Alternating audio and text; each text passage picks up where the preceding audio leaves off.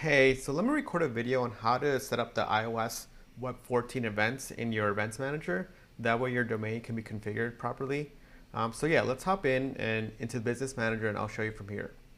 So this is where we want to go to sort of edit the events, but let me show you guys how to get there. So what you want to do is go to your business manager and then on the left hand side, go to where it says pixels. And then on here, type in your pixel name. So we'll do it for Montum.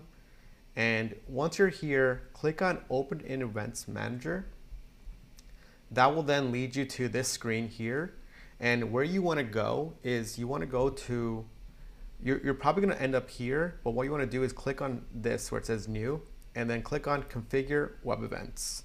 Once you're there, you'll go to this screen here. And when you're here, what you want to do is click on Edit Events, the button. One thing to pay attention is that if your domain is verified, it will say domain verified. And if it's not verified, it will be in blue, and that means you need to verify your domain. So this is verified, so let's click on Edit Events. And then now you're going to be going to this screen here.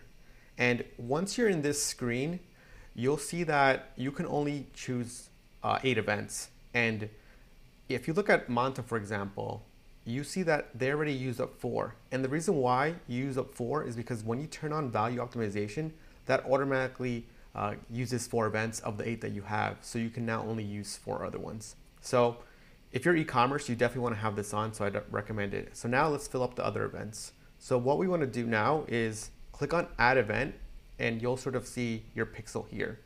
Now you want to pick the events from highest to lowest. So for us, it's going to be Add Payment Info is an important event. It's going to be Initiate Checkout. It's then going to be Add to Cart. And then what you also want to do is the View Content, which is when someone views a product page.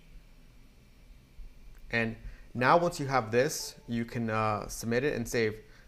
This is already saved, so I don't need to submit it, but what you want to do is click Hit. For example, let's say I were to remove it a little bit, click Submit, and then you'll have this screen that says click on Yes and Apply. But remember, I already did it, so I'm not going to hit it, but for you guys, make sure that you have that. Cool.